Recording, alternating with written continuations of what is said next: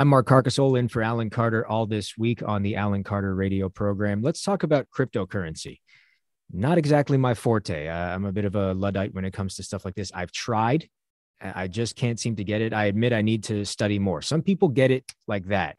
Me, it takes a little bit, or I guess a lot of reading. I will understand it at some point. I may even get involved in it at some point. Right now, I'm still learning. But in an attempt to destigmatize and help people navigate and understand the weird wide world that it seems to me anyway is cryptocurrency, a coalition of blockchain companies and digital asset exchanges has formed. Their hope is to act as sort of a singular voice for the industry and to help inform and educate people about what they say are the benefits of decentralized currency. We've got Jarrett Vaughn. He's a professor at the University of British Columbia's Sauder School of Business joining us now. He studies blockchains and cryptocurrencies. He's going to try to help us out and explain some things with this. Jarrett, thank you very much for joining us today. Thanks, Mark, for having me this morning. It's great to be with you. My pleasure. Now, crypto has had its issues. Certainly, there's been all sorts of stories of hacks, crime related to it, various business practices that might not be considered on the up and up. But there's also many positive stories about it as well. Do you think a coalition like this one that is being formed here in Canada can help reform its public image? I think that it definitely can be helpful. As you mentioned, there are aspects of crypto that are often covered in the media that do give it some a negative perspective by some people. Mm-hmm. But, if we look at fiat currencies or the dollars that we use, this is often used for the same purposes of organized crime and money laundering and things like that. So I think in the reality of the transfer of value in anything, there is opportunities for people to engage in some unscrupulous activities. Mm-hmm. But I think that forming a coalition like this of major Web3 companies can really help communicate effectively what crypto and Web3 really is out there to do. Is there a hesitation there? I mean, obviously it is difficult for many to understand. I mean, I don't pretend to speak for the majority, but I know I'm not the only person that has difficulty understanding this. But do you think the reason it's so inaccessible is because you can't take that money out of your account and hold it in your hand like you can those fiat currencies that you mentioned, or what's really holding it back from becoming a mainstream form of currency? I mean, I think network effects are really important in a situation like this. And so we need to see crypto and Web3 expand from its current user base to a much wider user base. And that only really happens when the barrier of entry is reduced. And truthfully, right now, it is confusing to buy crypto. It's challenging. It's hard to get your dollars or your fiat currencies into the system.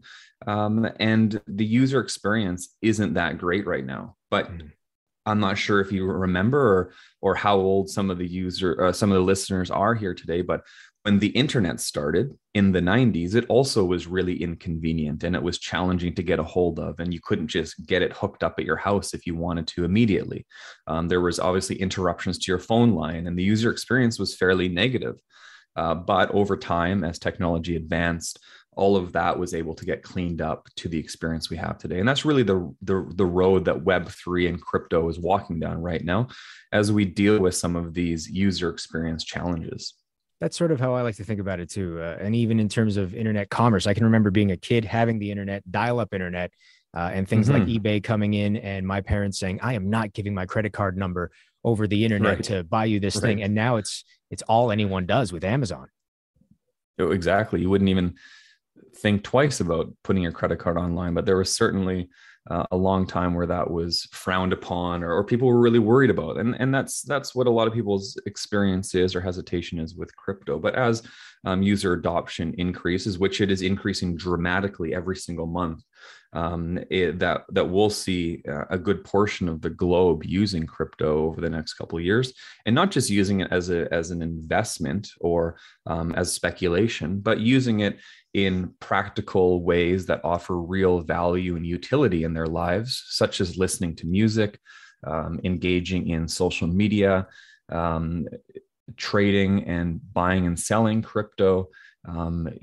Blockchain technology and Web3 is utilized in transportation, distribution channels. And so there's a lot of really practical utility here that people and businesses are and will continue to engage in beyond kind of just flipping JPEGs that are really expensive and speculating on the increase of the value of some specific crypto.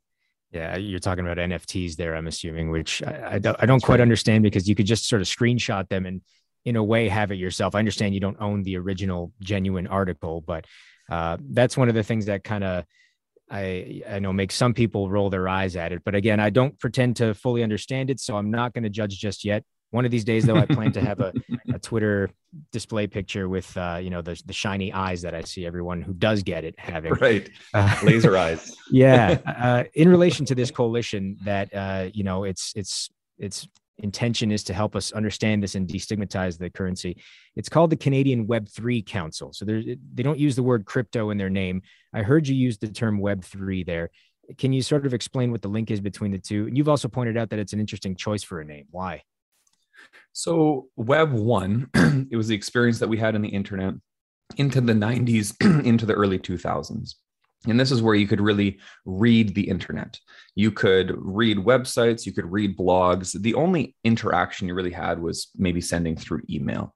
Web 2.0 came out kind of when social media did in early 2000s, maybe 2004, 2005, when we started to see MySpace and then the involvement of Facebook, where you could interact. So it became read and write. You could comment, you could post, you could like, you could engage with the internet. Today, we're now moving into Web 3, which isn't very much of a reality for most people, and it's still in its early stage. And this is what we would say maybe read, write, and own. So you can actually own a piece of the internet. And instead of signing in with a username, you would actually sign in with a wallet. And that same wallet is used across many, many websites, and it comes with you, and you can carry your assets in your wallet, like your NFTs or some of your cryptocurrencies. And you can not only write, you can not only read and engage, but you can also even own a stake through crypto in some of the websites, for lack of a better term, that you might be using. And so Web3 is important, and it's kind of an umbrella term that encapsulates crypto. But crypto is much more specific than Web3, if that makes sense. So crypto is really referring to some of the assets that we transfer on the internet, like Bitcoin or Ethereum. I see. Now, the council would like to see governments create a national strategy for the use of crypto. Can you ever see something like that happening? It's the whole point of crypto, the way I understand it in my limited knowledge, is that it's a decentralized form of currency. Can you ever see a government going along with something that is decentralized that they can't necessarily control? I think there's a couple things there. So, will the government engage in launching some type of national currency? I think that's probably ultimately going to happen, some kind of digital currency that we'll see. We call them CBDCs. That will probably happen, but that will be government controlled and it will not be decentralized. We certainly will see the advancement of governments being involved in regulation of buying and selling cryptocurrencies from a taxation perspective, for example. And we definitely probably will see the government get involved in the employment opportunities in Web3. There is an enormous amount of jobs and an enormous amount of funds available for businesses who are looking for investment to grow their companies if they're a Web3 company. And so we see in Canada, historically, we've been heavily involved in Web3. The founder of Ethereum is from Ontario. That is the second largest crypto today. The founder of Binance was raised and went to school here in Vancouver. He is now as rich as Mark Zuckerberg, and he founded the world's largest crypto exchange. We have Axiom Zen, which is founded here in Vancouver, which started some of the first NFTs and is a billion-dollar corporation. And so we have huge organizations and influence that has come from Canada.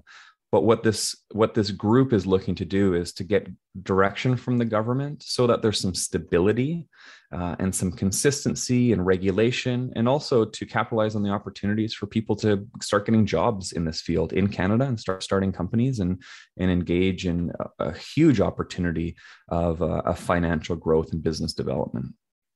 Well, I certainly have a lot to learn. I am an open-minded guy. I love to learn new things, and I definitely want to learn more about this. So, Jared, I apologize if any of my questions came off as, a little uneducated. But the fact of the matter is, I am not fully educated on crypto. I think everyone should get that way, though, because it seems as though that's the way of the future. Jared Vaughn of the University of British Columbia, thank you so much for your time today. Appreciate it. Thanks, Mark.